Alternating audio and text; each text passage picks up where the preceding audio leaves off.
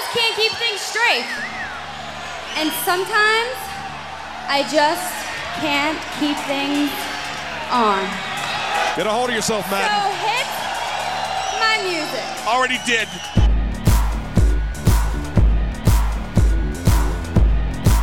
It's a slot fan. Oh! Welcome to day number 5 in the unbelievable title reign of new world champion David Arquette. The Yappa Pioneer strap match, Jack. Judy Bagwell on a pole match. You and Billy Kidman, Viagra on the pole match.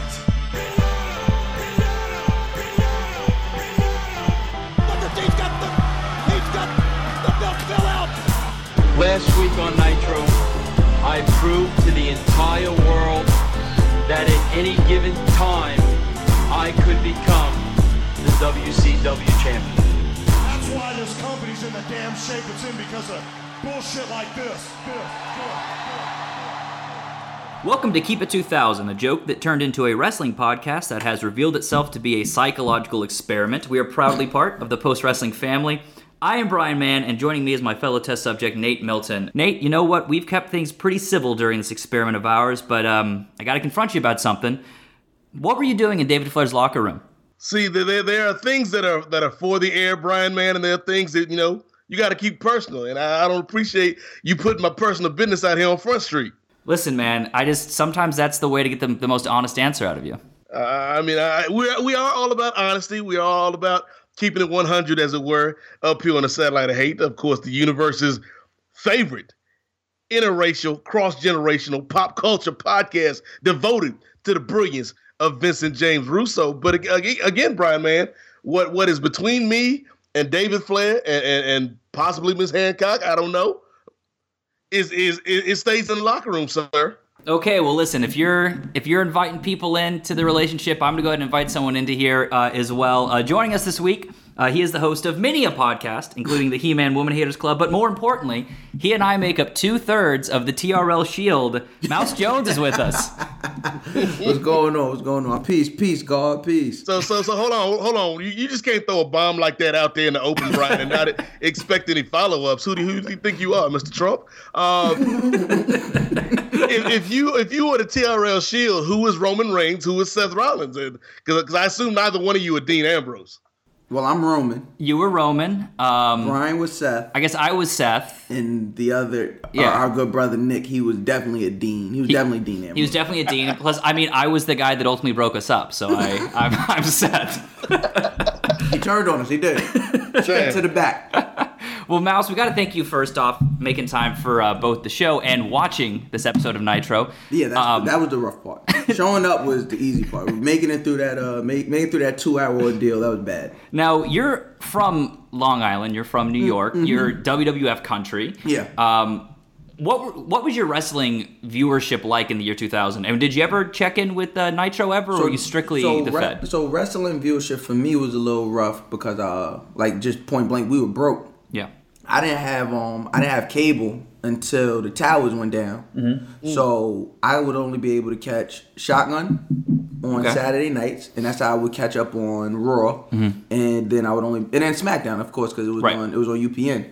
And then if I was able to get to my cousin's house, he would tape all the Raw, so I'd be able to catch up on Raws. I'd be able to catch on a month worth of Raws on a Saturday or a Sunday. But and then WCW had a show on UPN on Saturdays. It was like a Shotgun. It was like a recap show, and that would be the extent of WCW. Now, did you get TBS up here as part of basic cable, or was that on a higher?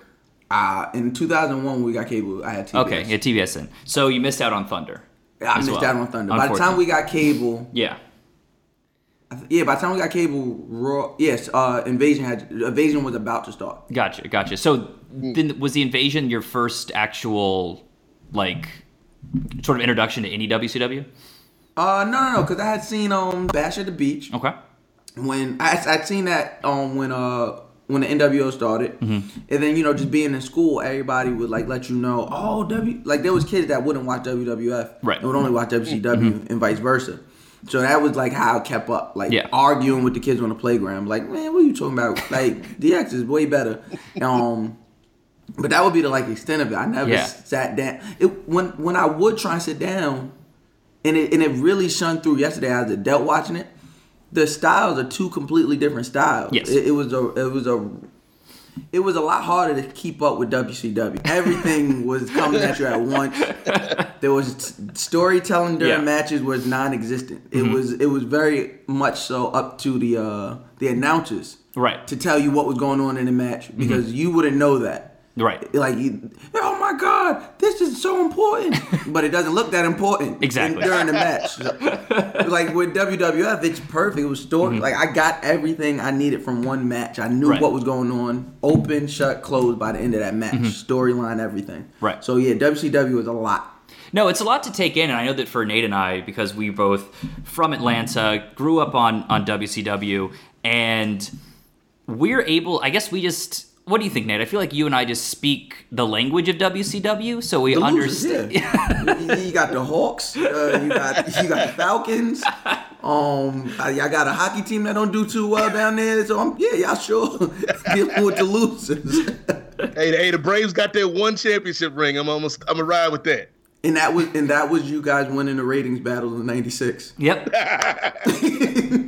The Braves were up for just a little second. No, Brian, I think that when you talk about WCW, yes, there was a language of NWA before that and then WCW. But when you get to this point in 2000 where we keep switching back and forth between creative teams, and you got Russo, you got Kevin Sullivan, now you got Terry Taylor, it's the same language, but it's a very different dialect. Like it's like we all speak English in America, but going to Long Island might be a completely different experience than, somebody coming out to Roanoke. Well, I'll actually say, having spent both a Thanksgiving on Long Island and a Thanksgiving in Virginia, they're not that different. So we know where Mouse was at in the year 2000. Let's take a pause before we get into this Nitro. Let's see where the music charts were at. And Mouse, I know you got a lot of venom. Waiting for this Nitro, but you might storm out as soon as I tell you what the #1 album in America was. Wait, I can tell you. I'm 11. Yeah? I'm 11, super into hip-hop. Eminem had the #1 album in 2000, right? The day of this episode, in the middle of an 8-week reign, Eminem's Marshall Mathers LP was the #1 album in America. That. I didn't hate Eminem yet. You didn't hate him yet? I wasn't a fan, but I didn't hate it. I had this album. Yeah? I ordered this album from BMG. Okay. Like, I got 11 CDs for 1 cent. Oh, BMG was the best. Yeah. I was finessing. I was a young finesse. I had 38 CDs underneath different names. Well, when did the turn come for you? Because I think the album after this... Right after this. the Eminem Show, I feel like, is a better... That's when he lost you. That's when he lost me, because it was it was too gimmicky. Okay. And also it was how many times you gonna kill your mother? How many times you gonna rape your wife? How many times? It just gets old. You get tired. You get tired of doing it. You're gonna chafe after a while. So it's gonna be uncomfortable at some point. And I was done hearing it. To me, I might have to agree with Mouse. I think I enjoyed the next CD as well, but this was kind of like the last angry Eminem, where it felt genuine, whereas the anger on later albums felt kind of like he was trapped into this character that he had to be. But I really remember liking The Way I Am, The Real Slim Shady, of course, and then Stan.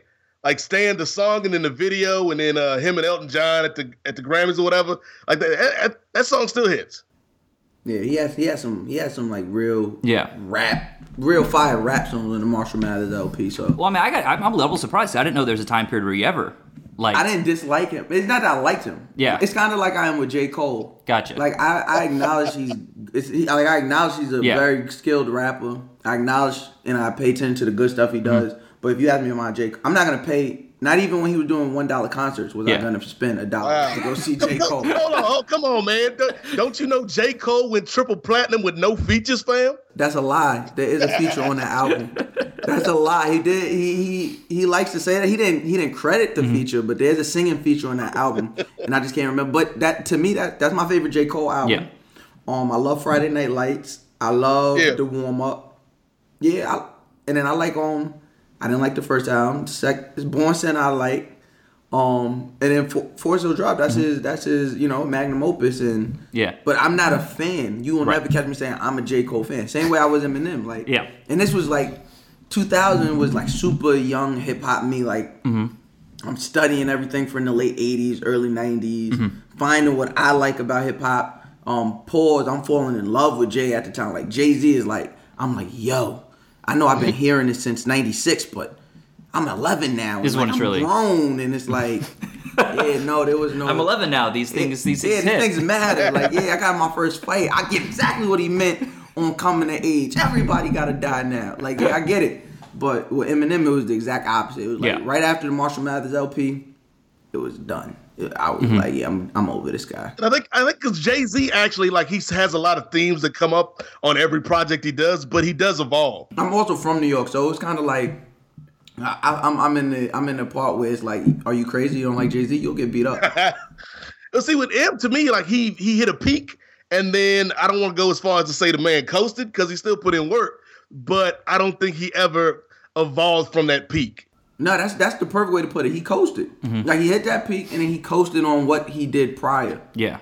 So everything he became the boy bands that he said he hated. Yeah. He like Backstreet Boy the situation. Like Backstreet Boys peaked. Well, he became a product, you know, and you see it now with the dyed beard and and everything. He looks like Mark Echo now. Well, I mean, I gotta say, I'm a little surprised that you have even a single nice thing to say about Eminem, because here's the thing, I'd have got you question in my back pocket. I was gonna ask you who's contributed more to the world of hip hop, Eminem or Bow Wow. Bow Wow. Wow. Okay. Bow Wow. Wow. I just wanted to get Nate's reaction. Yeah, Bow Wow. Understand something? Bow Wow's another guy that I'm not a fan of, but I respect the work he's done within this hip hop. Bow Wow has sold out Madison Square Garden. I'm not sure Eminem has. I'm not sure. He might have. Pretty sure he has. But Bow Wow also did it before he was 15 years old. And multiple times. He's Mr. 106 in Park. You understand what I'm saying? Like, Bow Wow is a legend. You know what I mean? Like, he had the black card and he was only 18. Yeah. Like, this is Bow Wow, Prince of the Old Town. Brian, man, I'm going to say something. This might be a hot take, but I'll take Roll Bounce over 8 Mile. No, that's definitely a hot take. Yeah, Roll Bounce to me is a more enjoyable movie than 8 Mile. Here goes the thing. I can see where he's coming from now. Yeah. I can see where he's coming from. And the only part that makes me lean heavier in the 8 Mile is the battle scenes. Yeah. If you take out those battle scenes, I would take Roll Bounce over 8 Mile. Okay. What about Roll Bounce ATL? Come on, don't do this. Come on, it's not even a hard decision. ATL might be is silently one of the greatest movies ever made. ATL is slept on. I'd never been to ATL until I was like 25. I knew everything about ATL. I knew everything about Atlanta just because of ATL. I was like, I got to Atlanta like, yo, where's Cascades? They're like, it's closed. I was like, I need to go. Where does Rashad live? I need to know where Nunu lives. Man, I went to Atlanta for the first time in 2 years a couple weeks ago, or a couple months ago, and it's that place has changed a lot just from when I lived there. Yeah. But you know what? The wait has lasted long enough. Let's go ahead and get into this week's Nitro. Do you want to see your girlfriend again? Where's Asia? You gotta listen to the voices in your head, Dale. The show begins with all the highlights from last week's Thunder, Vampiro kidnapping Asia, David Flair's two-timing, the debut of a dancing Tank Abbott. This video then ended with Ernest Miller proclaiming that ratings are going through the roof. They weren't. The show starts outside where, in a limo, the Cat talks over tonight's show with his chauffeur, the former Ice Train, M.I. Smooth. I don't think this pairing lasts very long, Nate, but I like the chemistry of these two guys. There was some good chemistry there. Yeah.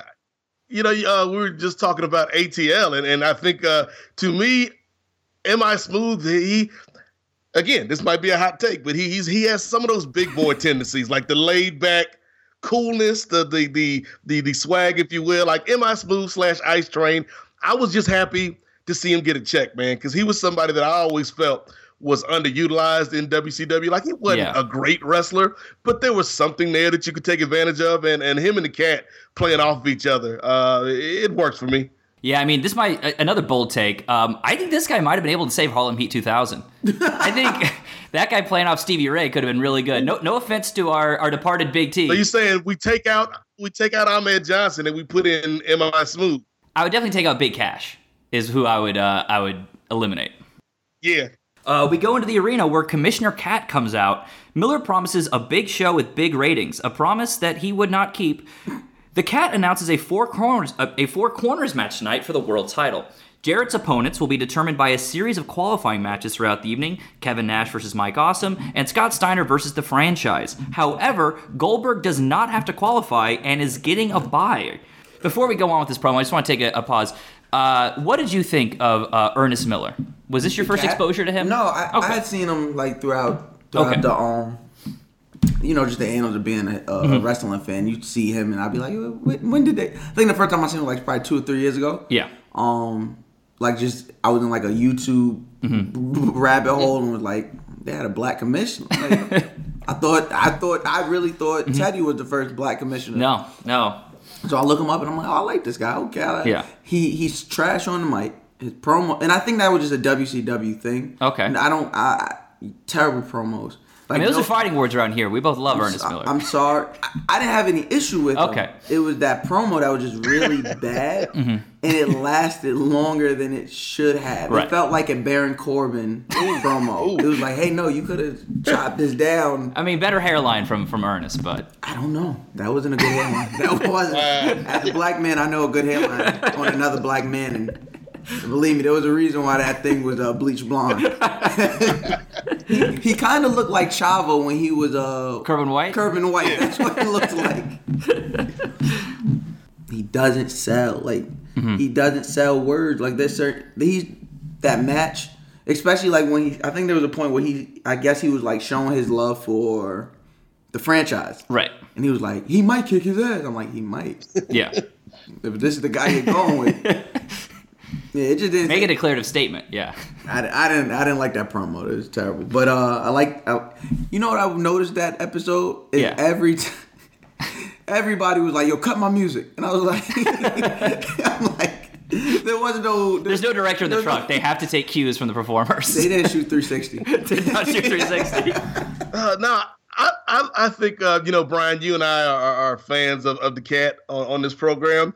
But it's good to see Mouse's perspective, coming in as an outsider on one Ernest Miller, because I think we kind of get used to his promo style. And I guess if you step back and look at the content, it's not the best.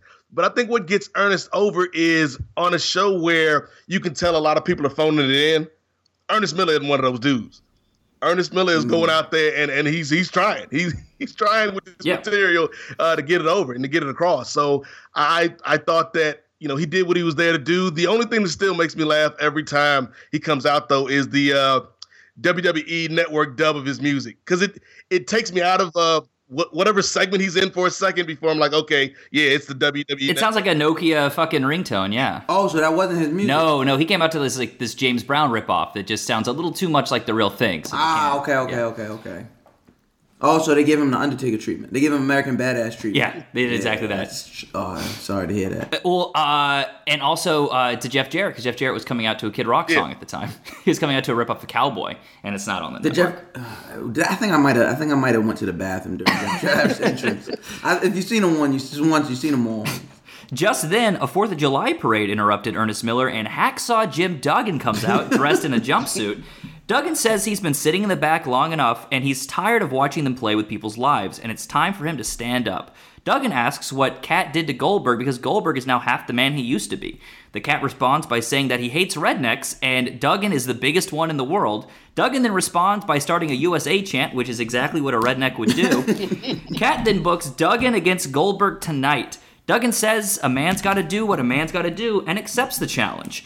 Duggan tells the Cat to explain to Bischoff and Russo why the WCW title is going to go around his waist. We're trying real hard to make Goldberg a heel, so why not have him beat up an old man?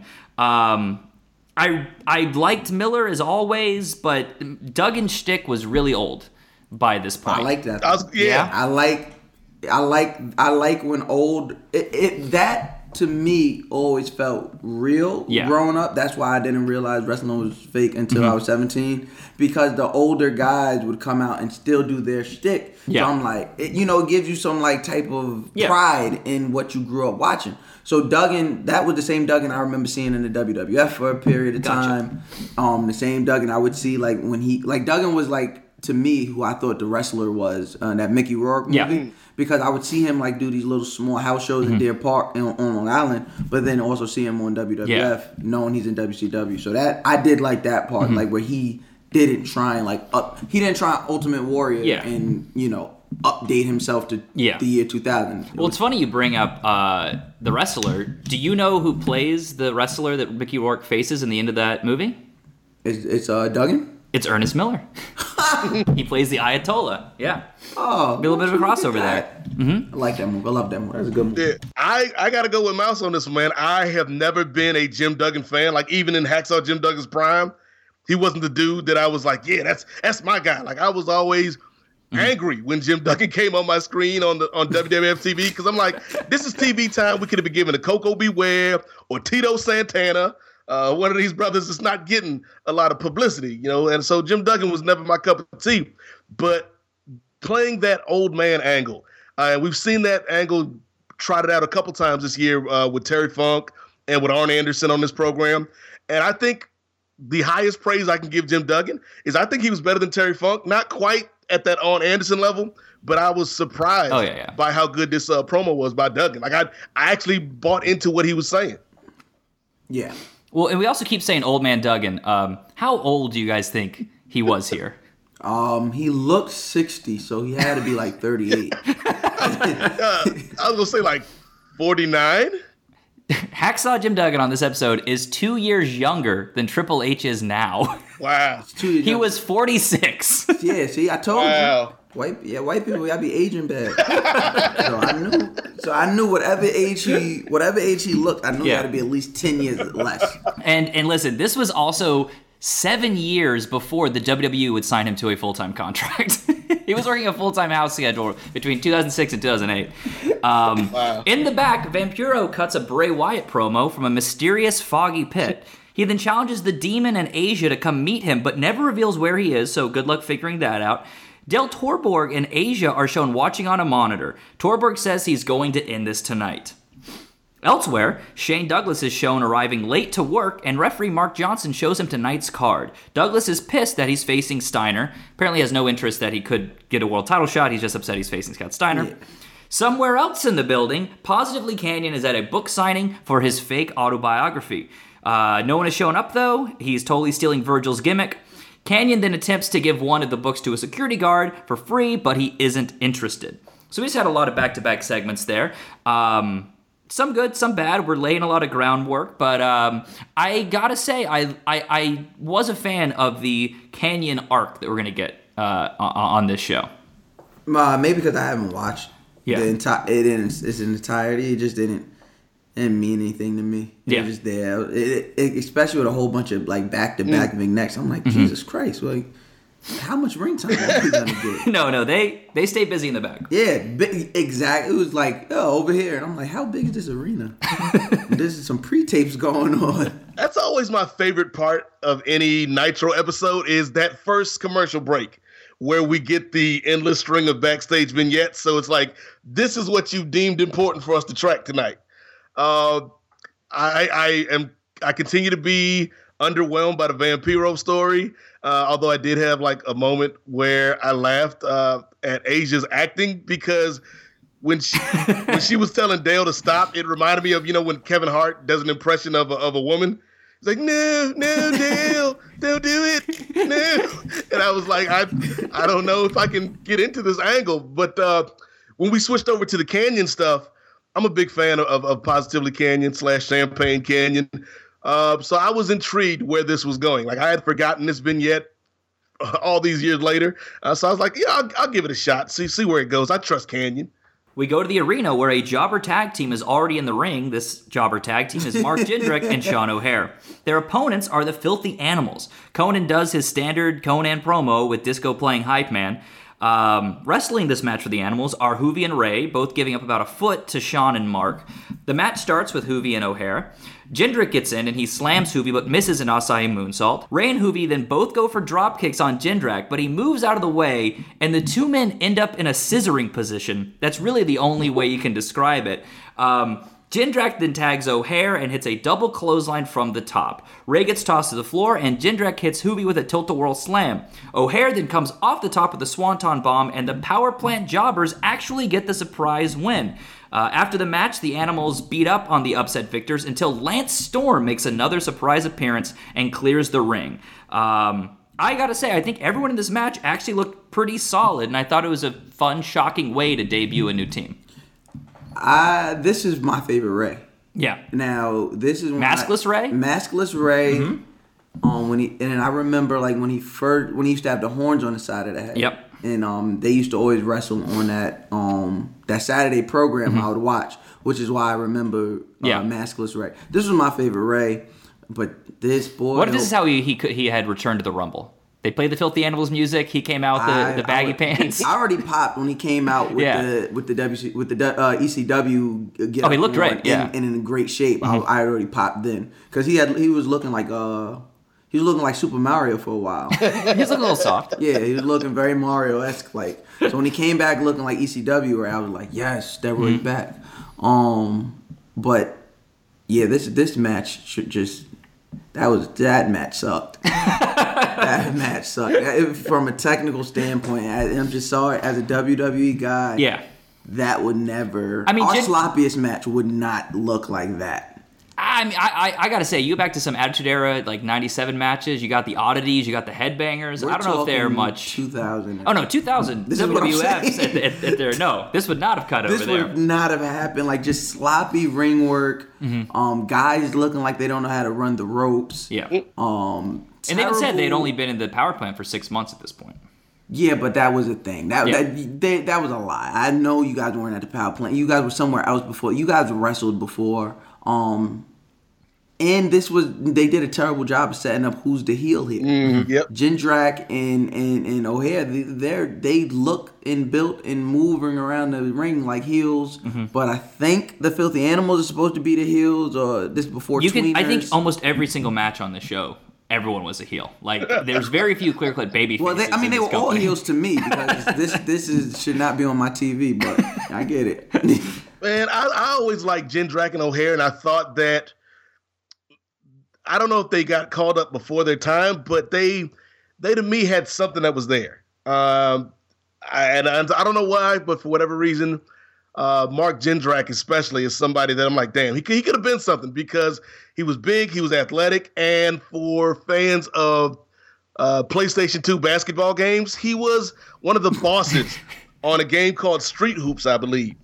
And that was the One mixtape game with like Hot Sauce and the Professor, Escalade, all those great players. And one of the unlockable characters was Mark Jindrak for some damn reason. And yes, it was. For that reason, Mark Jindrak is good in my book.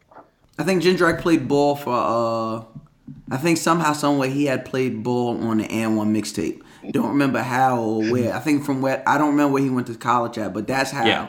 Mark Jindrak was a bull. Yeah, I would have rather watched that than this match. I would have rather watched Mark Jindrak out there with hot sauce and had a little announcer. Mark Jindrak, oh baby! Rather watch off the easy. Rather watch that than this particular match. Backstage, the Cat tells the Filthy Animals to find Lance Storm. Elsewhere, Duggan is shown getting ready in the back when his wife comes in and tries to plead with him to reconsider this match. Okay, I gotta steal Nateism for a second here. I'm calling a flag on the play. Why is Duggan's wife here? Does she not allow him to leave the house alone? Wasn't this an impromptu match? Did she just want a free trip to Des Moines? So Duggan refuses to back down. Logic aside, I actually thought this was a pretty sweet moment between Duggan and his wife, even though it made no sense for her to be there. That another time where I'm like, why are these white people on my TV? Well, I was watching on my phone, so why are these white people on my phone? That I did not like. I was like, get at it. Why are you here? And then she looks like, I'm from Long Island. They also have the same haircut. Exactly. That's what I was getting at. She has lunch lady haircut. Like that's the lunch aide haircut on Long Island. Like all the lunch aides at that time had that really sprayed updo, whatever. That's a lot of hairspray used. And she had the I'm going to the bar leather pants. So it was very uncomfortable to watch. And the acting was just terrible. No, what are you doing? You can't do this. What about the girls? I'm like, fuck them kids, man. Go home, them kids. I don't want to hear this shit.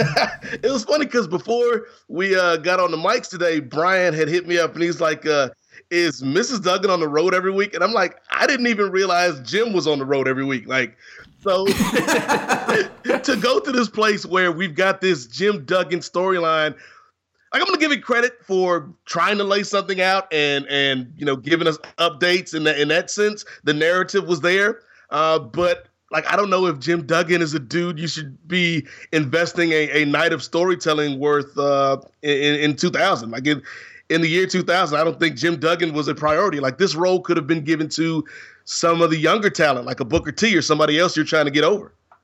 Well, I don't think they did a good job. I don't think it doesn't seem like they did any storytelling. No, it didn't seem like it until once again, like I said, that's my biggest gripe with it was I didn't know how important this was supposed to be and how pivotal of a moment this was supposed to be for Goldberg and his character. Well, I do think the that match.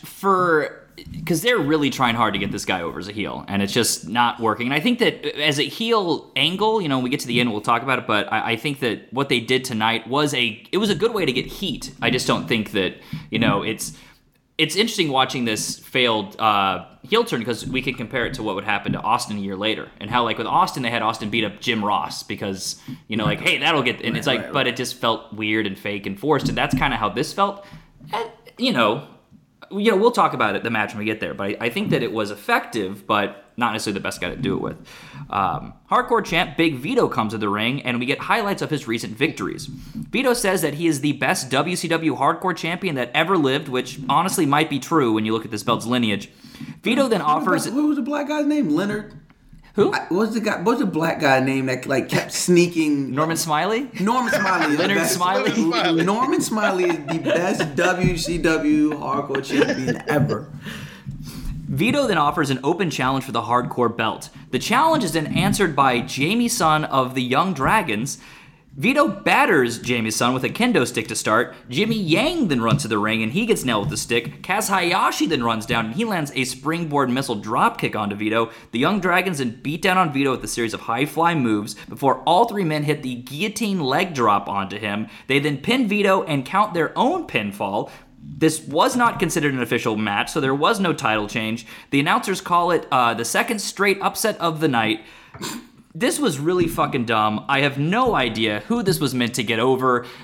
Jamie Noble. That's like, are we getting behind the Young Dragons here? I mean, it made Vito like a total fucking idiot, especially afterwards. Like, look how impressive and how dominating this guy is. And then this is I didn't understand what they would even think they were achieving with this. I've always been a fan of the multiple guy beat down on one guy. Yeah. Because to me, it always made that guy look stronger. Mm-hmm. The more guys you had to take me down, it makes me look stronger. So looking at that, number one, once again, sloppy ring work, and especially for a bunch of cruiserweights to like be flying around that sloppy.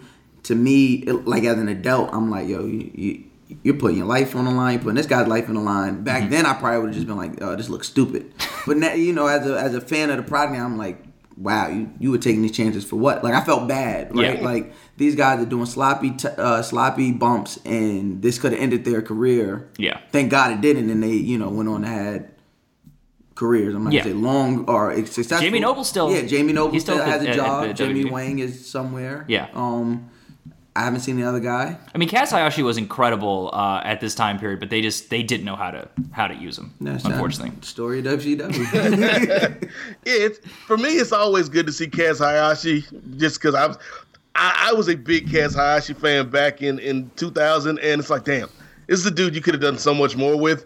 But the thing that got on my nerves was they made a point, and I think it was Scott Hudson, who made a point when Vito was coming to the ring to get into this diatribe about the stickball bat and how he won all these stickball championships when he was back in New York City. And then the weapon he uses when we get to the match is not the aforementioned stickball bat, it's the kendo stick, which anybody could use. Like, I thought they missed the opportunity if they're trying to get this stickball bat over, which I don't know if that was the intention, but they missed the opportunity for that. In my personal record book, I disagree with you, Brian Mann. Kaz Hayashi is now our hardcore champion. Like, I don't know why this was the match of all the matches we've seen on WCW in the year 2000. This hardcore match is the one where there's such sticklers for the rules. Like, oh, there's no referee. Yeah. This doesn't count. Well, we've seen countless interference spots and countless weapon spots and all these other matches. So in my record book, Kaz Hayashi is the hardcore champ.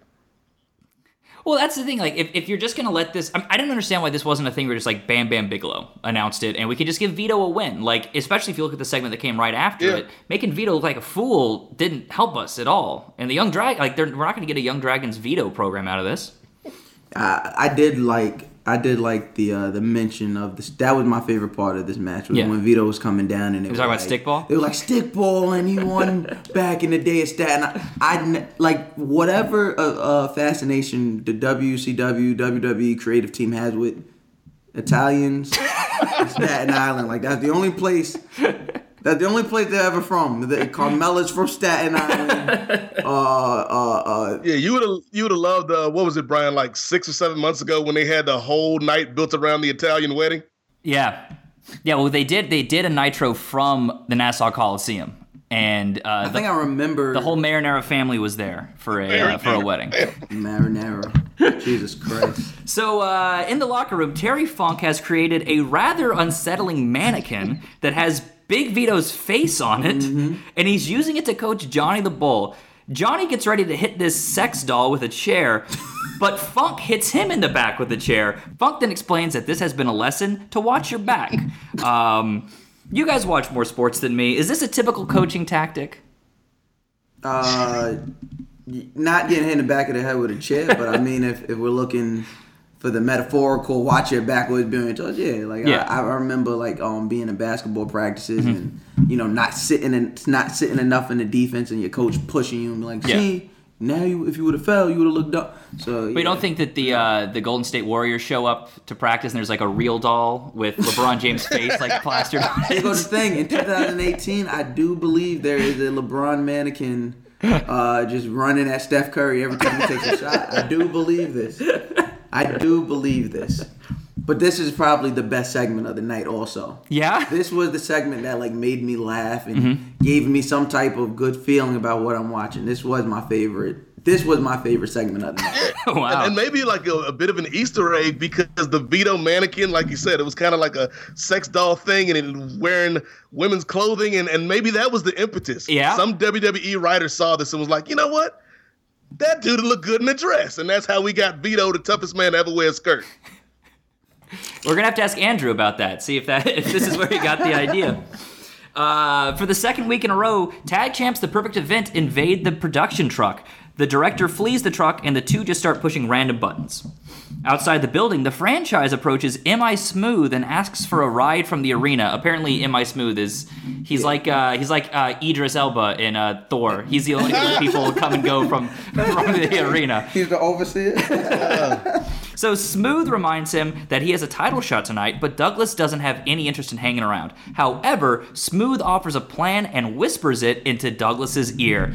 I really like this Smooth character. The more Smooth, the better. I honestly think. I hope they've used him more.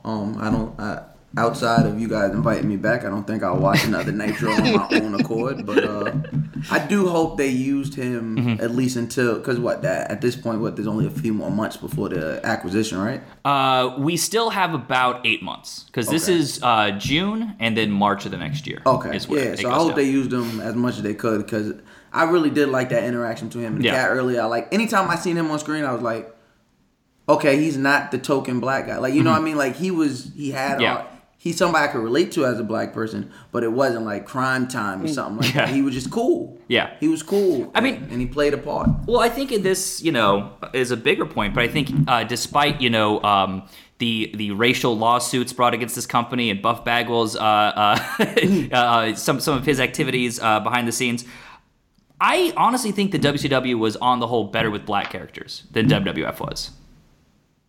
Only because they I'm going to say no, they're on the same accord. Yeah. I'm only going to be harder on WCW because they failed, overall. But they did put they put their big championship on Booker T 5 times. And WWE has yet to do that. So I will give them that over that. But Yeah, but we're talking about Am I Smooth, and like this is 2000, and WWE is doing Crime Time 8 years after this. Fair. Yeah. But in their defense, the G Unit was very prevalent. And they looked just like everybody in Queens.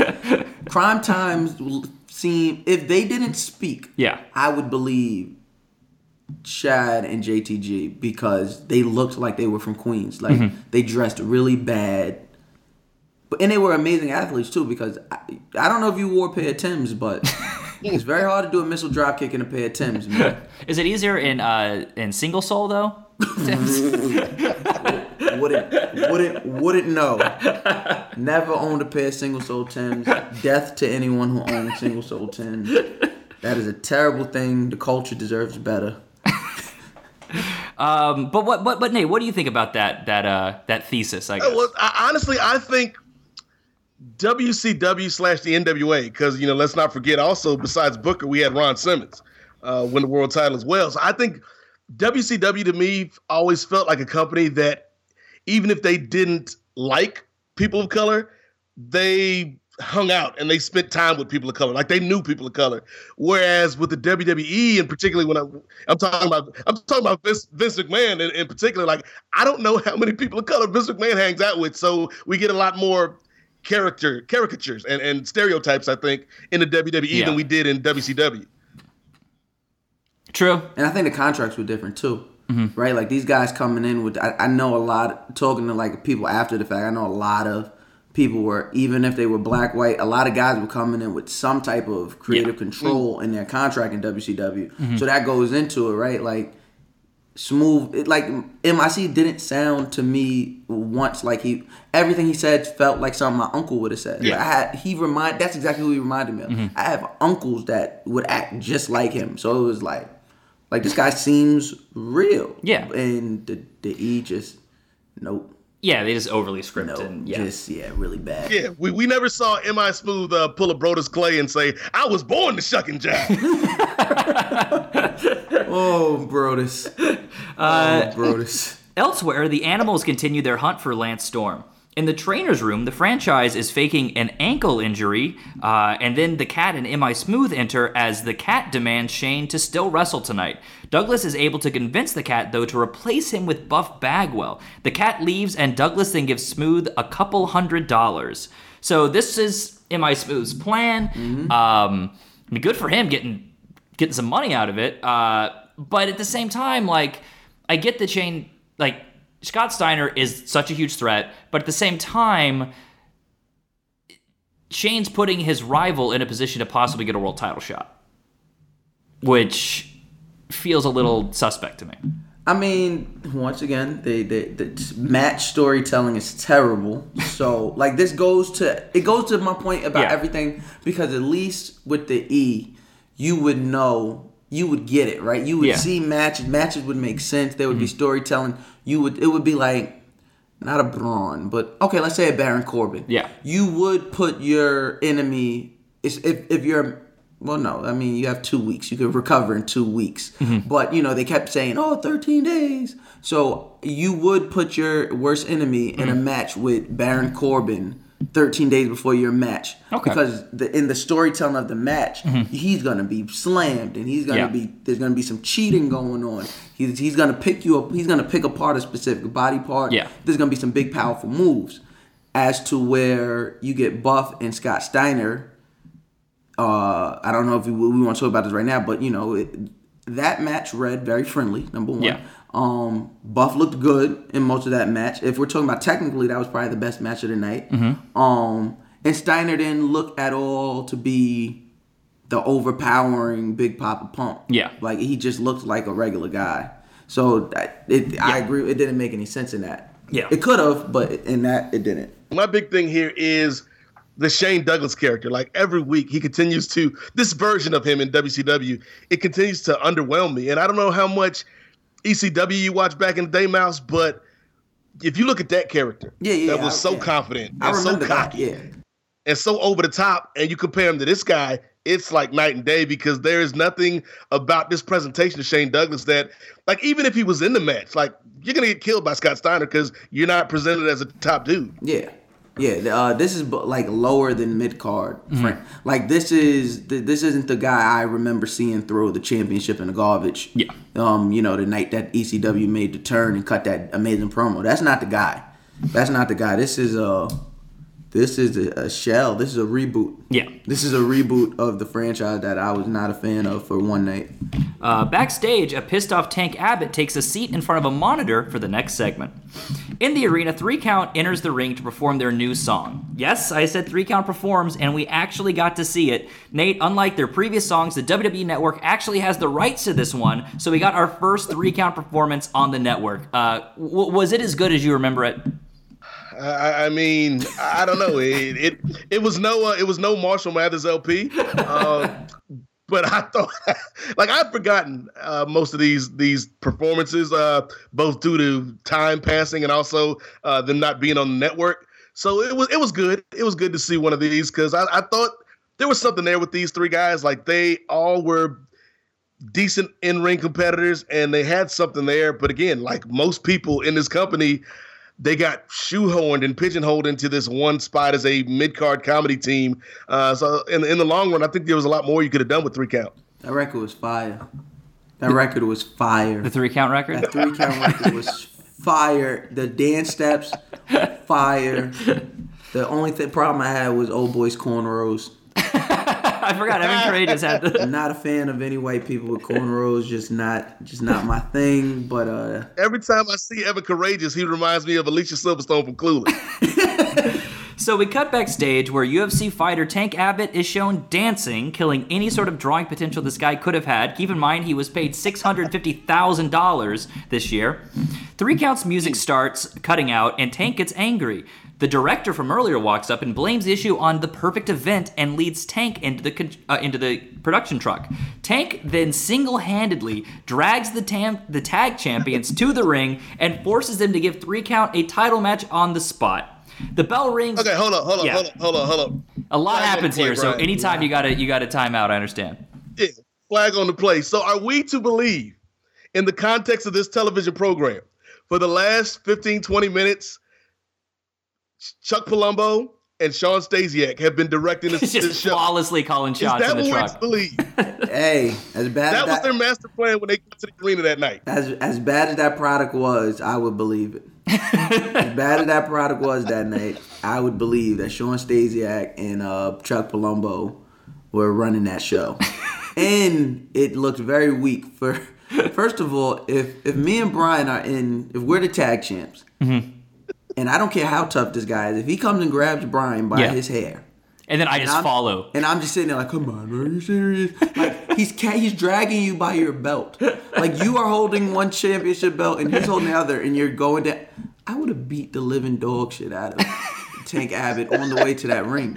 It's crazy how strongly they booked Tank Abbott in this segment, considering that they've decided to give up all hope on him. And Tank Abbott was dressed like Rick Steiner. They were a tag team last week. Oh, okay. Okay, makes sense. So the bell rings, and there's just no heat from the crowd at all because both of these teams are heels.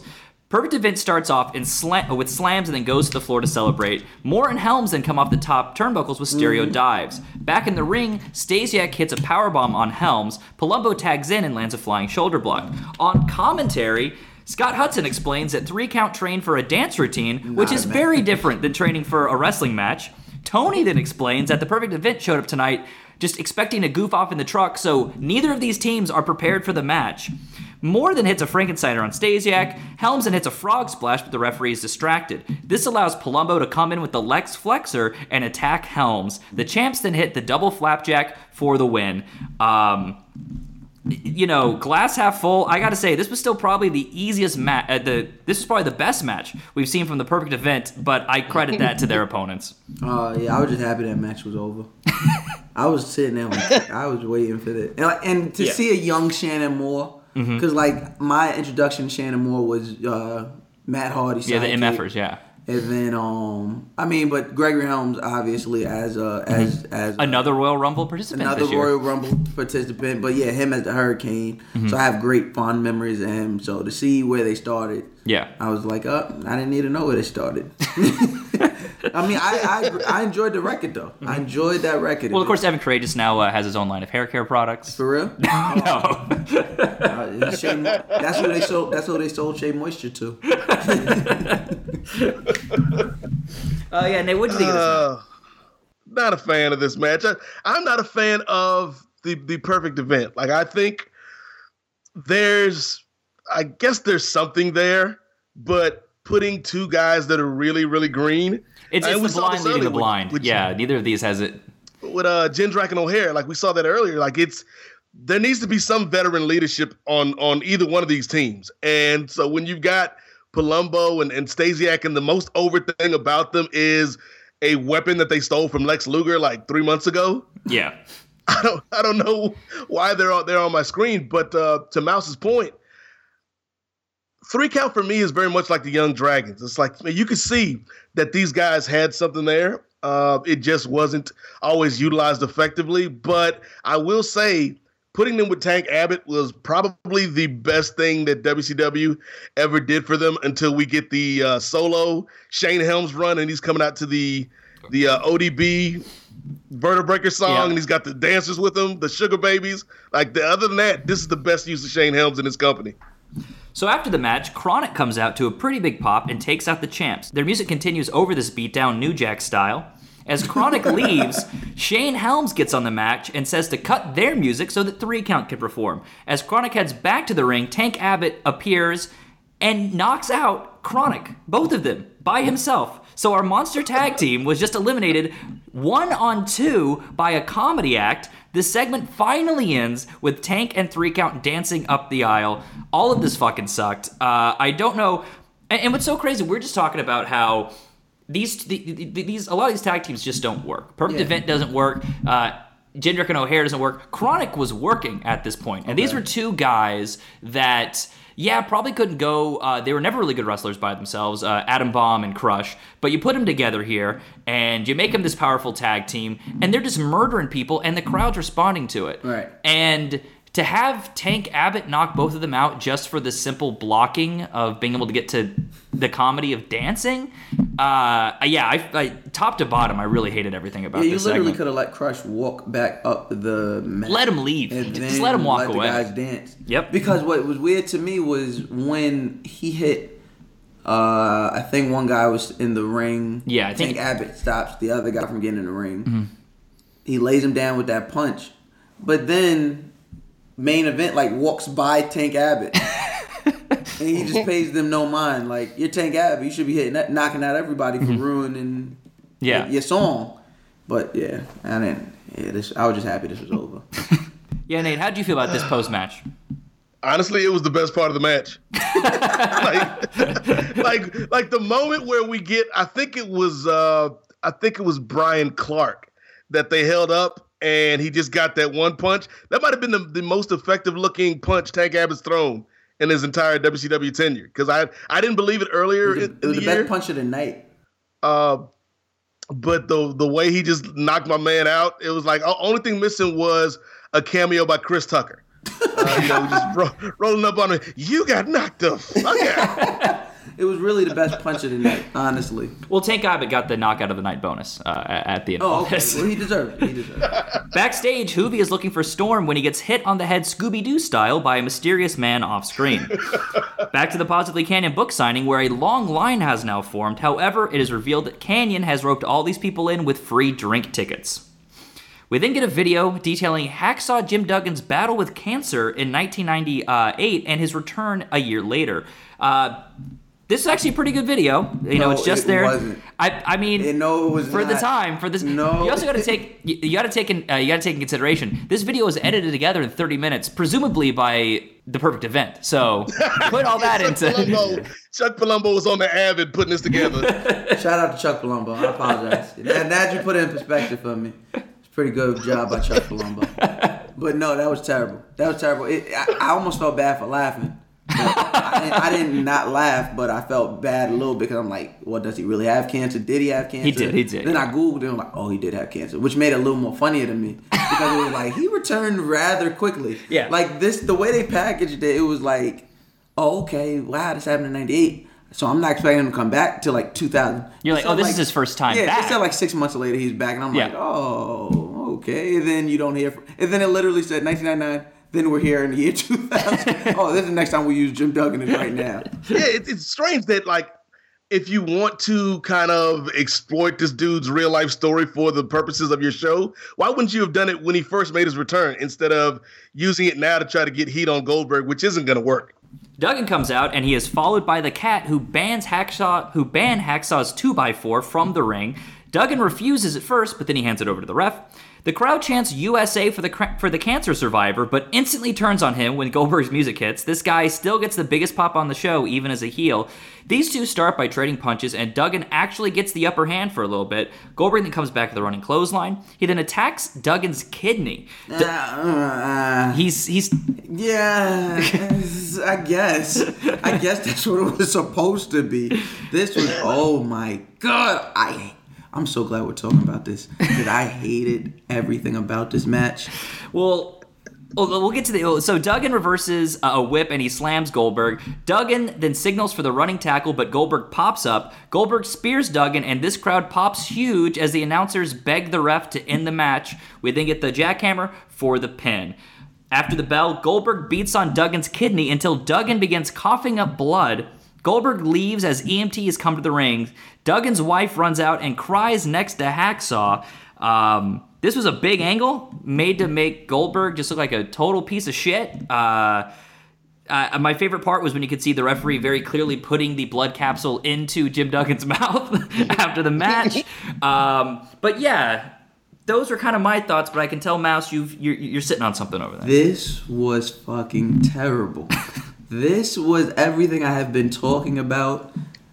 I'm watching the match, and this was literally the pontifices of like terrible storytelling in the match. Mm-hmm. The ref is telling, the announcers are telling the story. And by the way, Tony Schiavone's voice, annoying. Matt Madden, I wanted to hang myself hearing him speak. I was like, shut up. But he like they were telling me how important this match is supposed to be, how pivotal this is supposed to be in Goldberg's turn. They're making sure they call him Soldberg. Yeah. Oh, and that's why people call him Soldberg now. And just, oh my God, to watch Bill Goldberg move around that ring is like painful. It's like plucking your eyelashes out one by one, because I'm like, what the somebody, like, people are popping for this, and I'm literally like, WWF is right up the street. There's a way better product, guys. Let's go. I mean, like, this is fucking great.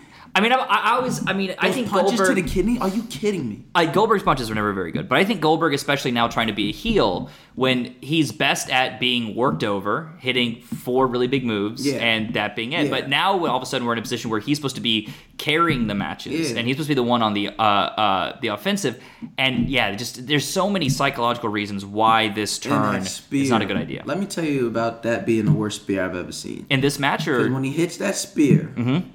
And he hits that spear, and Tony Schiavone's like, and it got a lot of the kidney. Specifically aiming for the kidney. Yeah, like, spear. Okay, I see what you're saying here. Like, shut up. Oh my God, I hated this match. I hate it. This gets a 0 out of 0. If on Mets, this should be a 0-star on Mets' list. Like, this is terrible. There's a couple things here, fellas. Like, number one, is that how the human body works? Like, if I continue to punch you in the kidney, like, are you gonna spit up blood? No, you're gonna spear you blood in the kidney, spit it up. Mm-hmm. That's what he should have done. They should have had him start peeing blood in the ring. That's not the way the excretory system works. Just, I'm a high school dropout, but I know that's not the way the kidney works. You start coughing up shit from your kidney, you're dead. There should be long-term booking where, like, maybe Goldberg starts, like, showing up at his dialysis and stuff.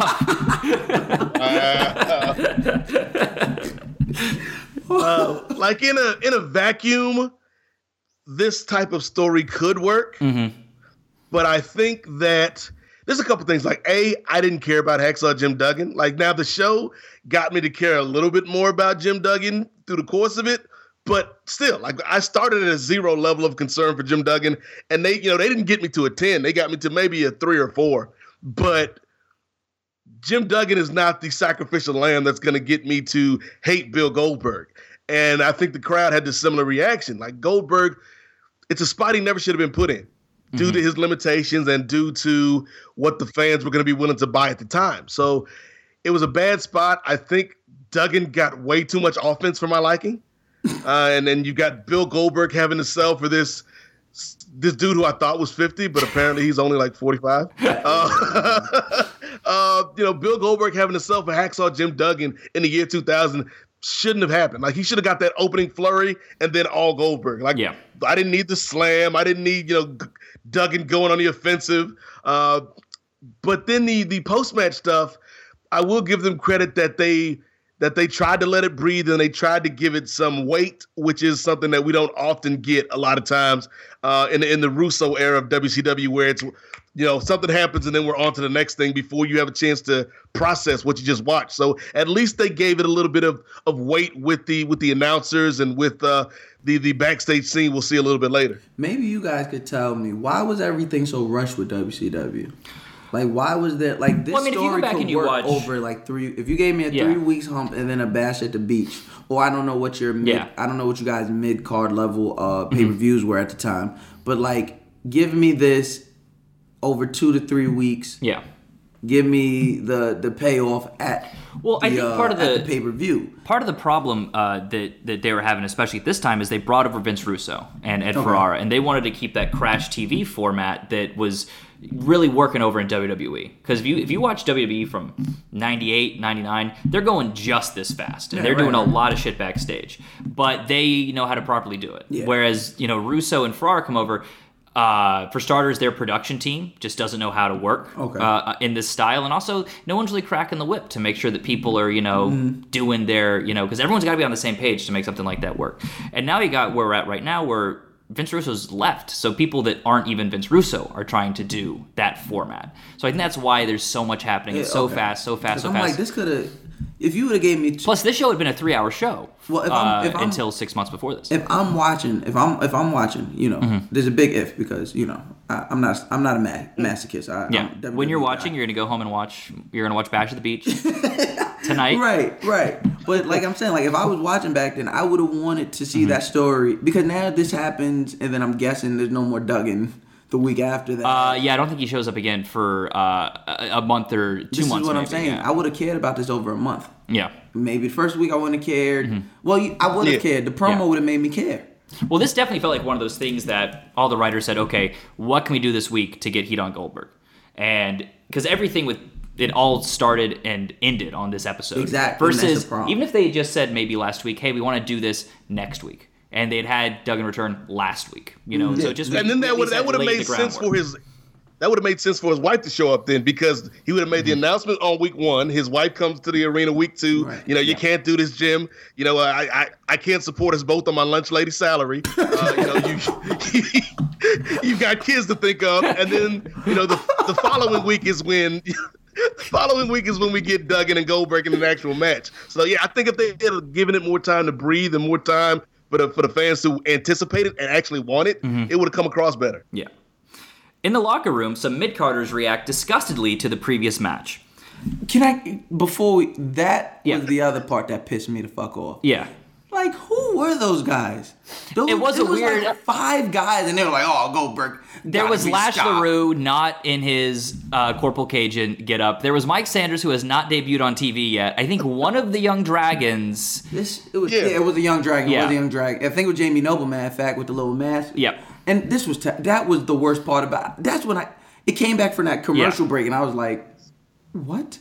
Like, shut up." Yeah. Like maybe someone we care about. It's right. It has to be somebody I have to believe can beat him, or that I at least like. Yeah. It was like and then that was a very small locker room. And from what I remember, WCW, you guys had a shit ton of guys. They were starting to be a little more budget conscious, and they were bringing fewer and fewer people to TV. Because there was a period of time where they were bringing like 100 people to TV every week. Because it was literally, that was how many people was in NWO. Yep. Right.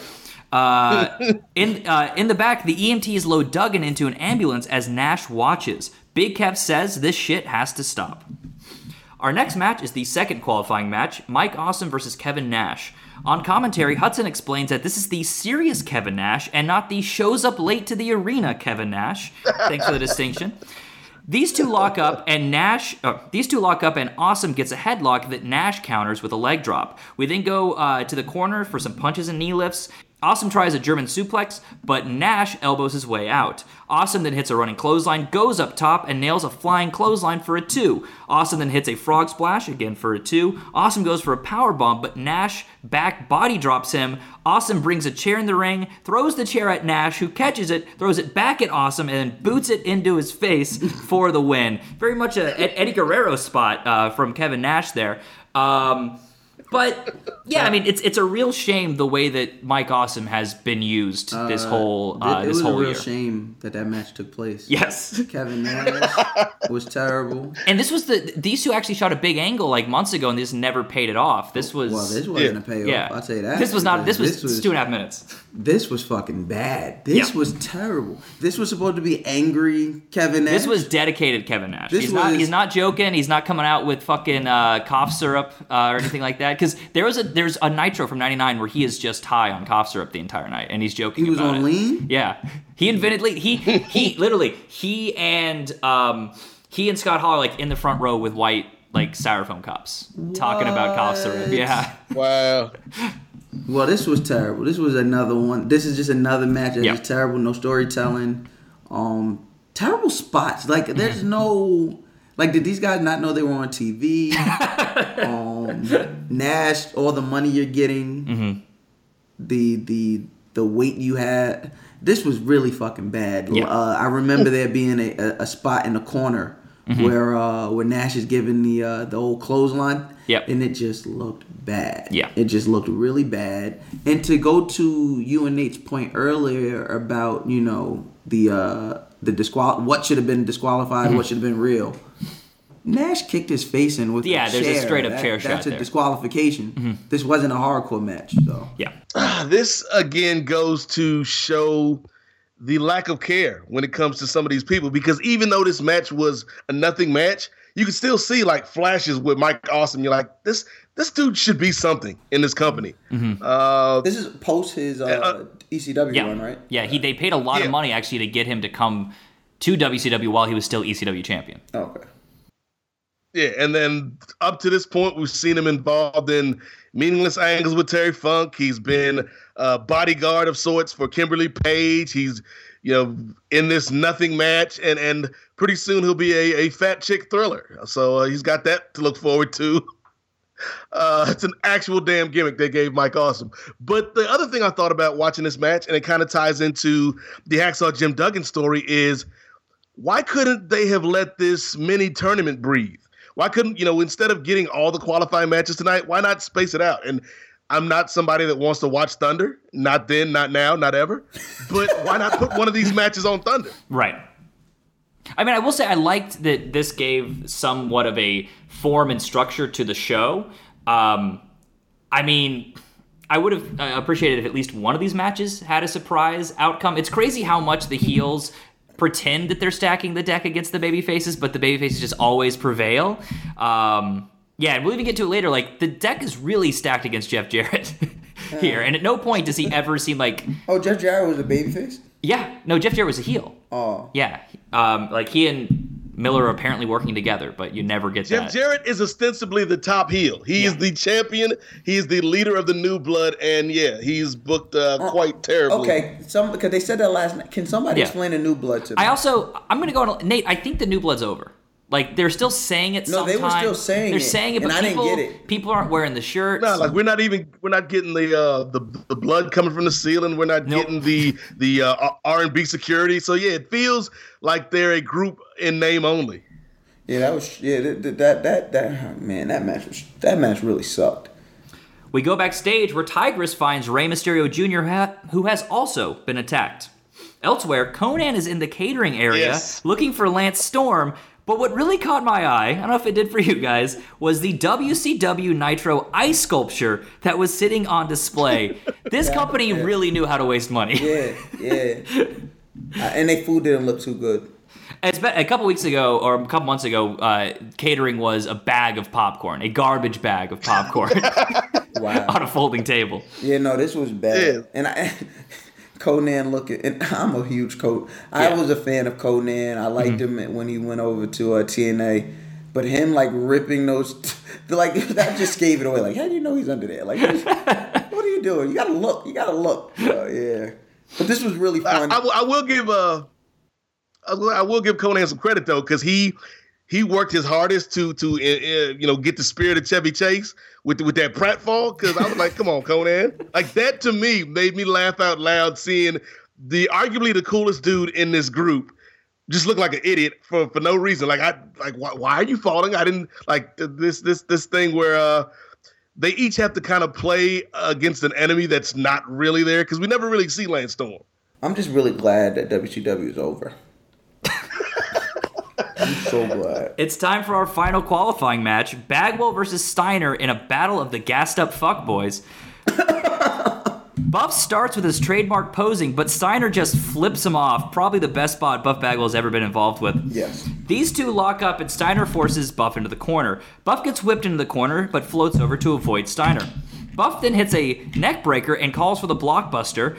Bagwell lands a splash for a 2. Steiner then comes back with a T-bone suplex. Steiner goes for the Steiner recliner, but Buff counters. Bagwell hits a Buff blockbuster, but Steiner kicks out at 2. Buff then begins to argue with the referee, allowing Steiner to hit a belly-to-belly suplex for the win. After the match, the babyfaces do the respect handshake and they hug.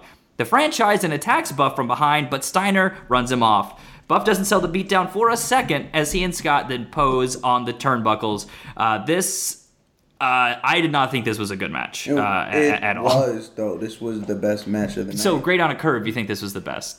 Of the night, yeah, because there was some sense of storytelling. Okay. Once again, I didn't get why. The only failure in storytelling here was I don't understand why franchise would put him in a match, except for when Tony Schiavone said, "Oh, I would put my enemy against him," but it didn't look like he wasn't super strong. Yeah. Did he put him? He didn't even pick him. He didn't even do the classic Scott Steiner pick the guy up over his head. He did that. He would do that to Jarrett later. He did that to the Jarrett, and so I'm like, well, it's weird. It's like because they wanted their cake and eat it too. They wanted to book this close to 50-50 because they're both baby faces, but they also, in doing so, hurt Scott Steiner because he didn't get to see him like the monster that he should have. So I didn't get it, and but I will say, I did see why you like Buff so much. Yeah. Yeah, I did see he does have some athletic prowess in his heyday. There's some charisma. That middle finger though, probably my favorite spot. I didn't like it. It's the best match of the night, honestly. If we're just looking from a talent point, it wasn't sloppy. Yeah. Guys were hitting their bumps. Guys looked like they knew how to run off the ropes and were taking their bumps and selling. This is the best match of the night for me. Mm-hmm. Yeah, it was kind of like a paint-by-numbers TV match, but for this episode of Nitro, that is about as good as you're going to get. I thought both guys played their parts well. The thing that makes me take a point off of this match, though, is we only had one freak tonight. Like, I need Shakira and Madeja to fully give this match a high mark. So since we only got Madeja, I'm going to have to knock a couple points off. Well, I'm guessing that was his whole squad? Yeah. Well, Shakira's in the penalty box because of she lost Hunter last week. She's got to learn a lesson. I forgot all about that. Wow.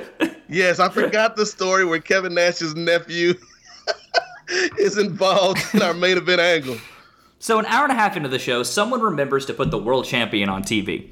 Pamela interviews Jeff Jarrett about his Four Corners match. Double J calls it a conspiracy to knock him off the mountaintop. Jarrett then tells Hogan to get out of his walker and meet him at the Bash at the Beach. For being the chosen one, Jeff Jarrett really never gets any preferential treatment here. If the Cat had said that Goldberg is in this match to protect him or something, but at no point do you get the sense that the heels want him as champion. I have no idea why they would want him as champion. This relationship makes no sense. He's just a shitty wrestler who gets no TV time. Yeah, because he's talking about this conspiracy, and I'm like, who is the one conspiring against him? Like, it's not Hogan in this case. If it was anybody, it would be the Cat and by extension Russo and Bischoff. We did get a great quote though. Mm-hmm. Listen up, you blonde slap nut. I laugh so hard. Honestly, I'm going to say that's progressive from Jeff Jarrett because he didn't call her a lady slapnut. He didn't say she's a female slapnut. Right. He called her a blonde slapnut, so he didn't take her gender into account. So I think that's pretty progressive. It's a genderless pronoun, slapnut. I enjoyed it, and I will be adding it to my lexicon. Bring it back. I honestly don't doubt that. You're going to look on my Twitter soon. There's going to be a lot of slap nuts. We cut to outside David Flair's locker room. Yes, David Flair got his own locker room at a show he wasn't booked to compete on. Or show up on. Miss Hancock walks out of David Flair's dressing room fixing her hair because she and David presumably just came to Nitro this week to fuck. In a sign of the times, Daphne is shown spying from behind a Fruitopia vending machine. Shout out to that Fruitopia. Yo, Fruitopia was great. Nothing like high fructose corn syrup. In the arena, Miss Hancock comes to the ring. Hancock is in total Brazzers mode here, saying that it's tough for her to keep her clothes on. Madden jokes that he's already begun jerking off. Hancock then starts to strip, but she is attacked from behind by Daphne.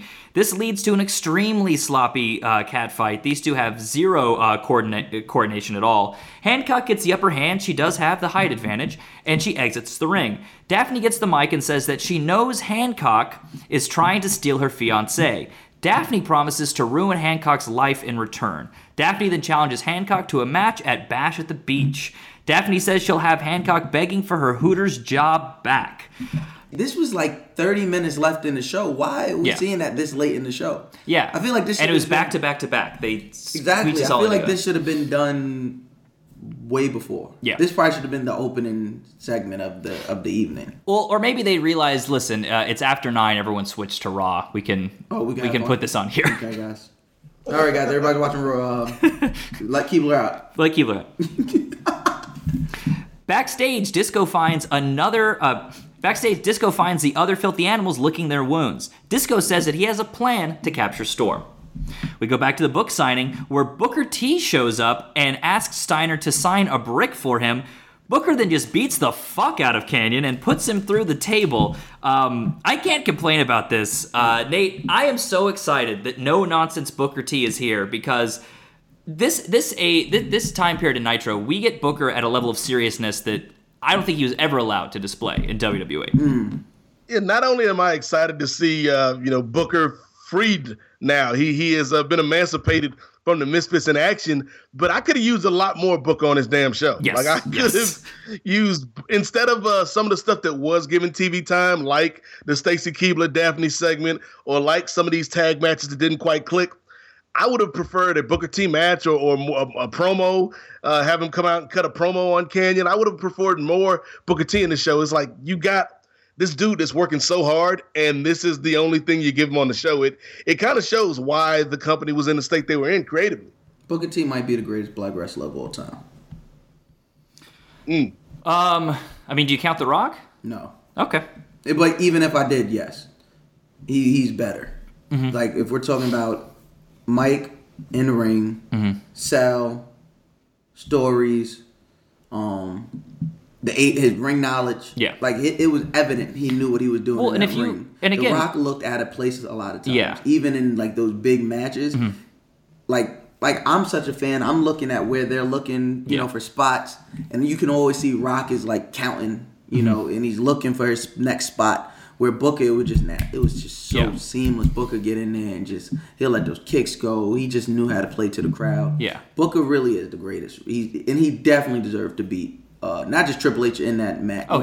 Even though I'm a Triple H stan, he deserved to wear the big gold, which is what I refer to, the WWE Championship. He deserved the big gold. If there was a black wrestler that deserved it, it was Booker T. And for the sake of, I mean, obviously for that storyline, Booker needed to win, even if he, dropped the belt back 2 weeks later or the next night. For the sake of that story, he needed to win.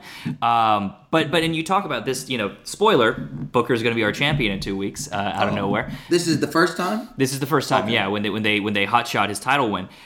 And the thing that I love about Booker T, that like he is serious and he's put in a position to lead this company. And even in WWE, like, I mean, the only time they ever gave him the title there was as King Booker. When he came in as the Invasion, he's a joke. He's called a Rock knockoff. He's getting beat up in the grocery store by the Rock or by Stone Cold. And even in that storyline with Triple H, he's like reduced to like a stereotype in that whole thing, and then doesn't beat the racist. So it's like as good as Booker T is as a performer, and it was great seeing him in WWE. I still think his strongest work is what we're about to we're about to see right now, right? Absolutely, in WCW.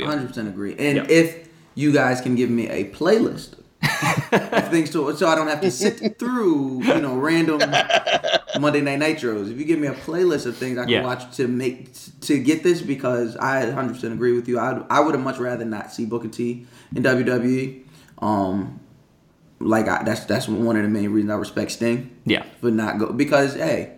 It's like with it's like when I tell people with the NWA story. It's like, hey, the survivor gets to tell the story. Yeah. You can feel how you want about the way Little Kim was portrayed in the B.I.G. movie. Mm-hmm. The survivor gets to tell the story. Same thing. Eazy-E, you might not like how that went down. The survivor gets to tell the story. So, yeah, you guys were in a ratings battle. You guys were taking shots at each other. You guys lost. And your guys came over for the check. Now, I do believe if Booker would have came over during the beef, I think he would have probably been in a better place. Yeah. I'll co-sign the Booker T respect, because to me, that is somebody that earned everything he got.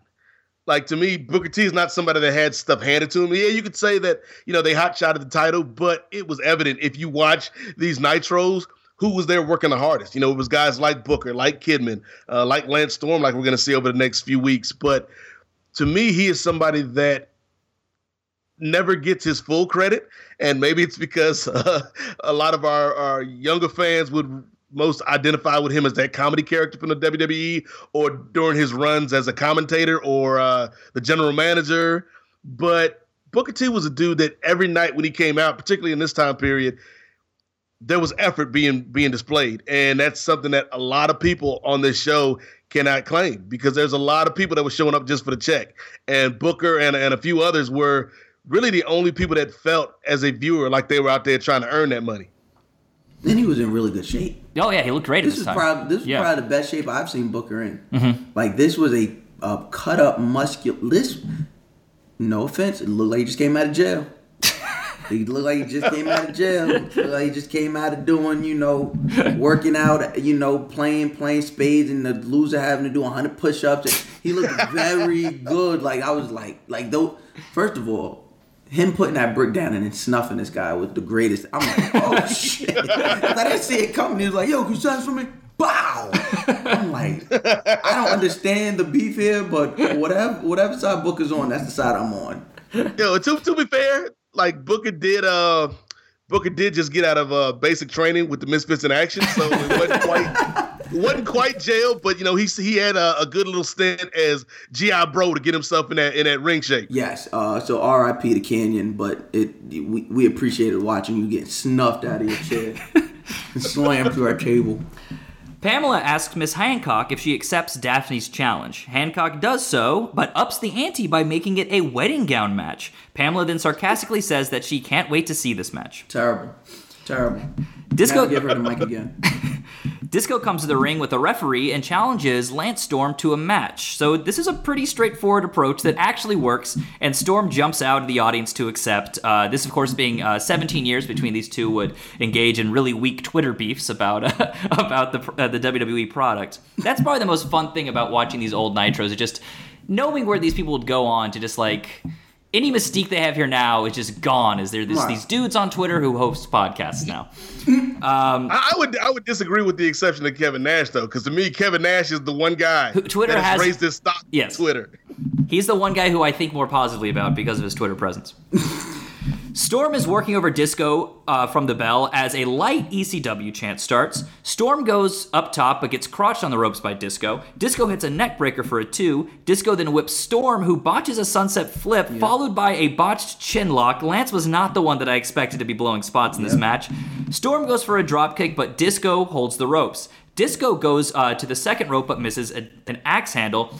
Storm then hits a really impressive Frankensteiner for a 2, followed by a Northern Light suplex for a 2. Storm then locks in his rolling half crab for the submission win. After the match, the Filthy Animals run down and beat up on Storm. Billy Kidman then runs down with a pipe for the save, revealing that he was the one that took out the Animals. Kidman and Storm then shake hands. So Storm is now part of the roster, and any traces of Kidman's main event heel run is just completely over. I'm glad Lance Storm is here. Wait, there was a main event Kidman heel run? Yeah, he just came off a 2-month program with Hogan. Okay. That's all that needs to be said about that. But yeah, I mean, that one big blown spot aside, I thought that this was the best. Like, Storm looked great. I think he was the smoothest worker on the entire show. He didn't look like it this match, though. Not in this match, but How long had he been out of the ring up until this point? Oh, I mean, only like a couple weeks. Like, he was just in ECW. It looked like he had been out the ring. Like, it looked like he was coming back from an injury. In his defense, of everyone who's in the Filthy Animals, I don't know why Disco is the one that he has a match with. I mean, I get it if you want the easy squash, but if you want this guy to actually look good, let him have a one-on-one match with Ray or Hoovy.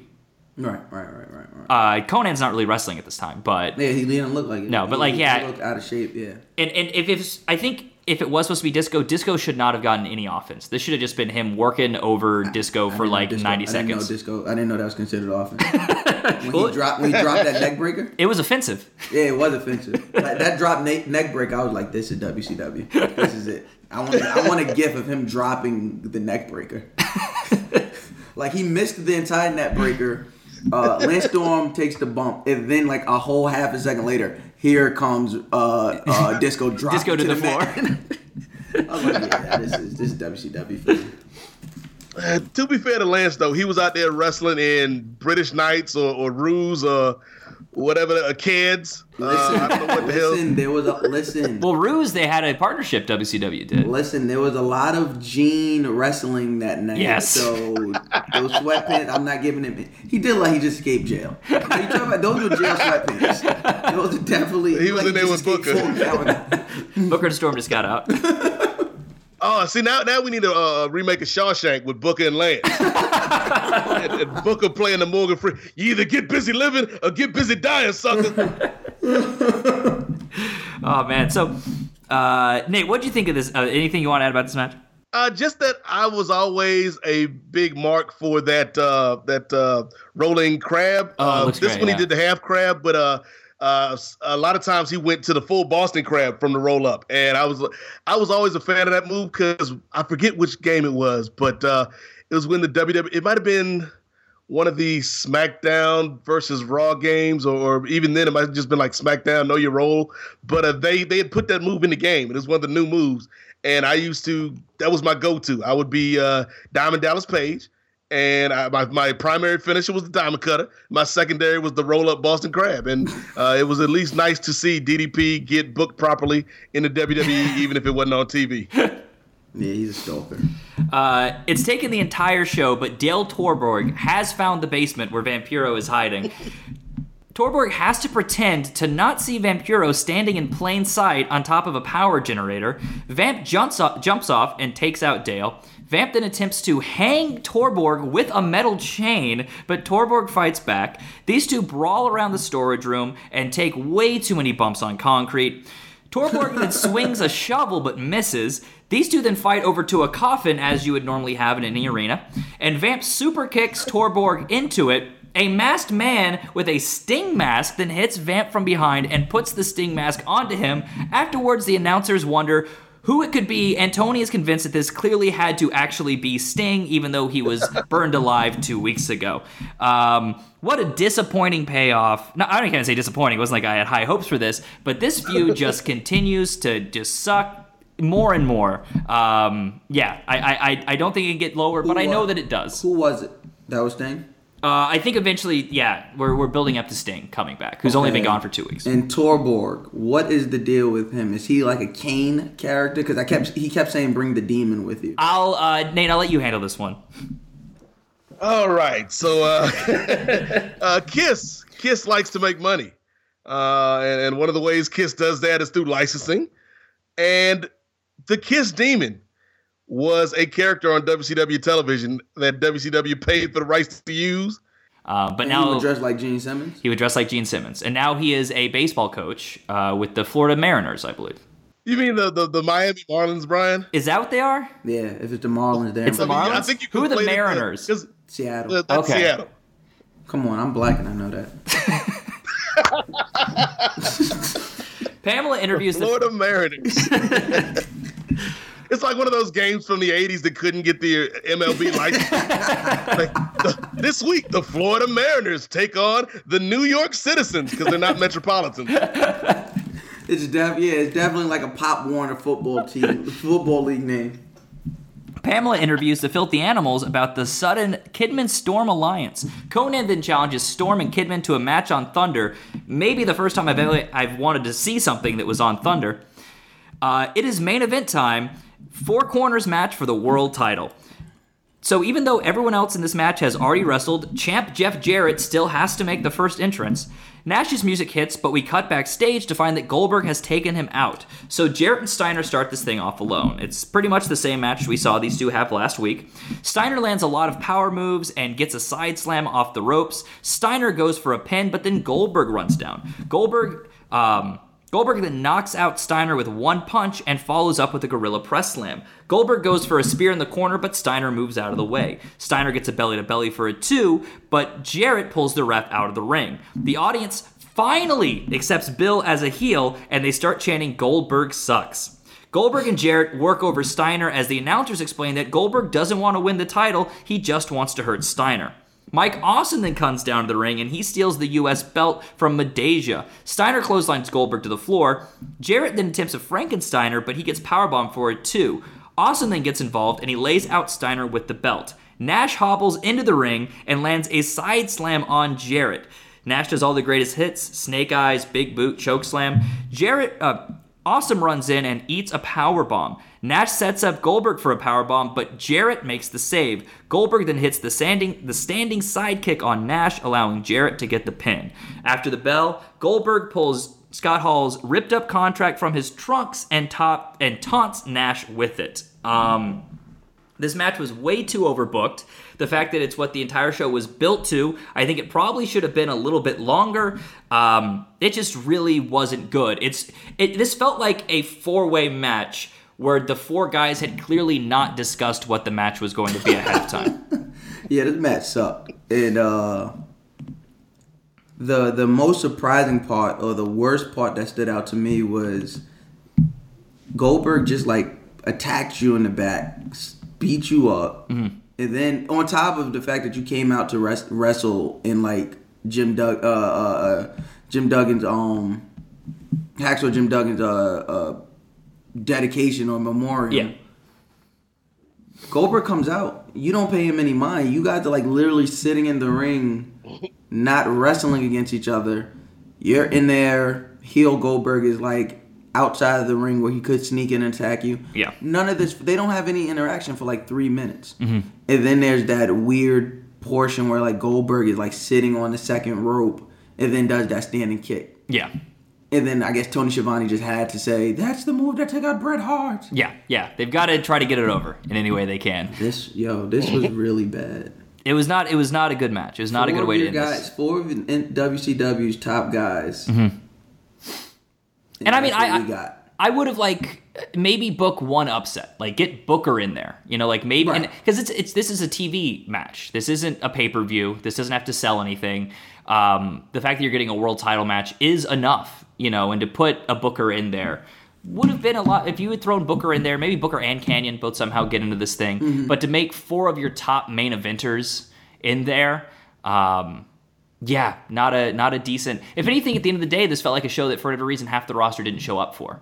And so it's like, oh fuck, we don't have David Flair. We got to put Hacksaw on TV. All of our guys are going to wrestle twice. Yeah, this felt very.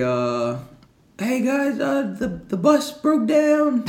You guys just got to go on TV without me. Don't forget about me. That's what this felt like. Yeah, this was terrible. It might have been worth going through it the second time. It was bad.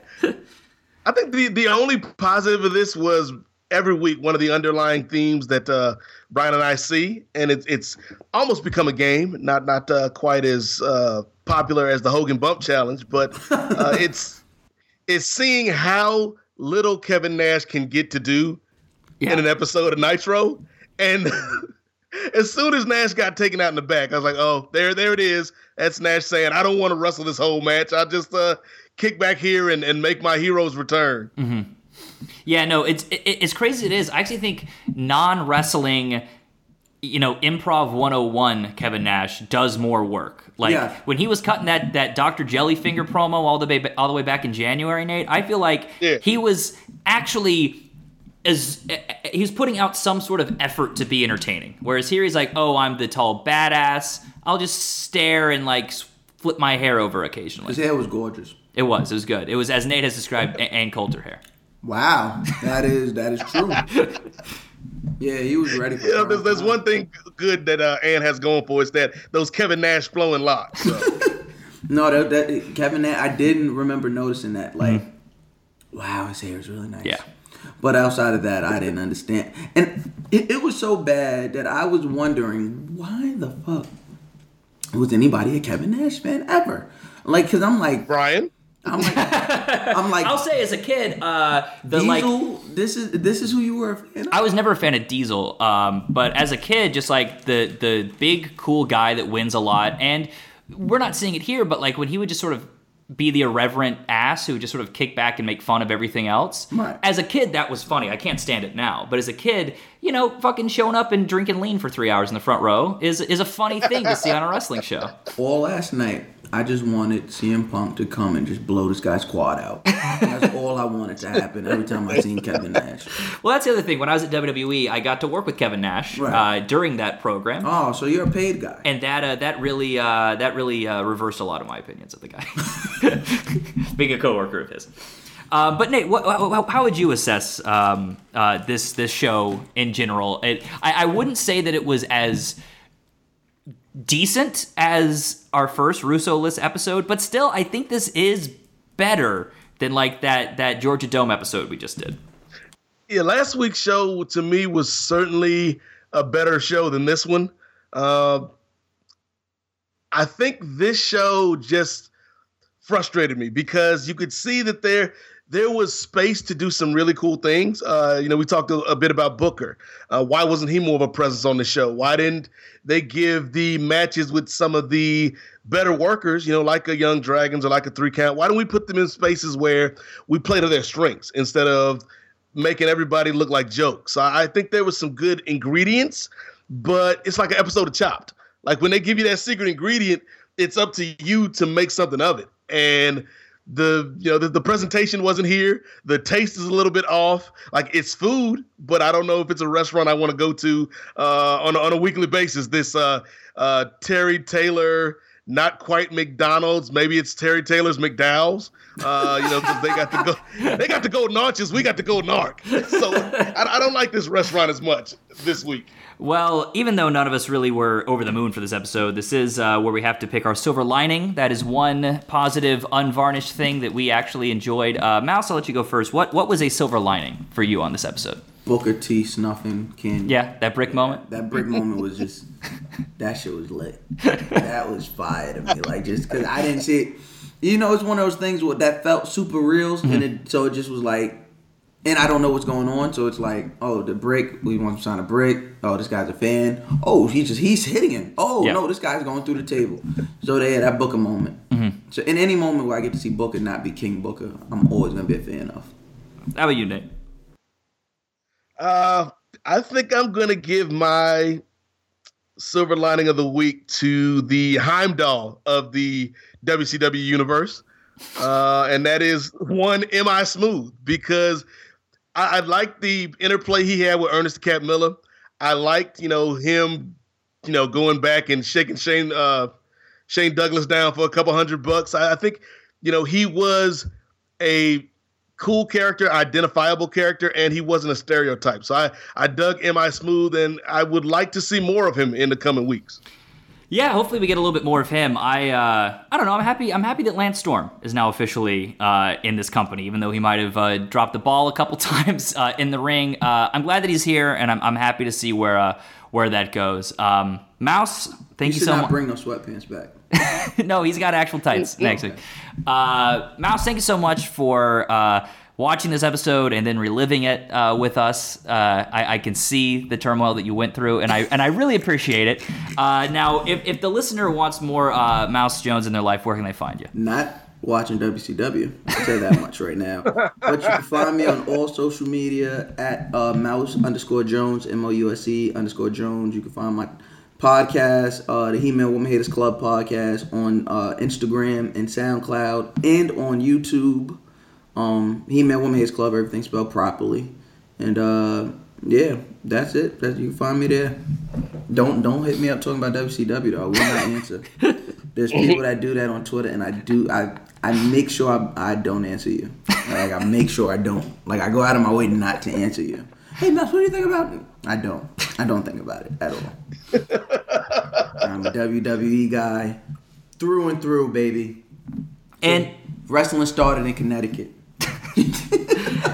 And to the listener, thank you for completing another experiment with us. If you haven't already, please rate and subscribe on iTunes and Stitcher.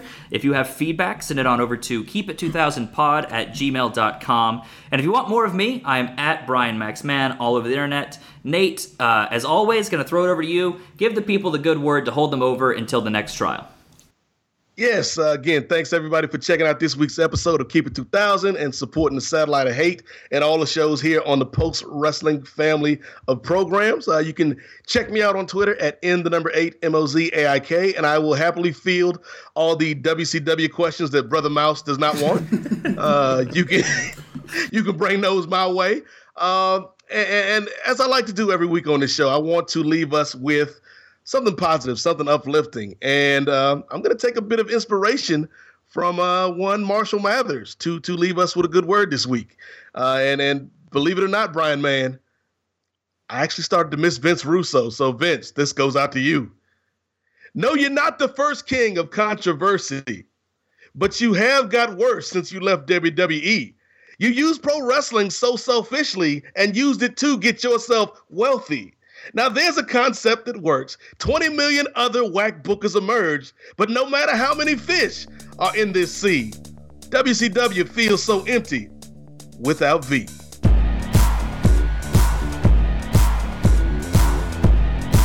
It's a slugfest! Oh!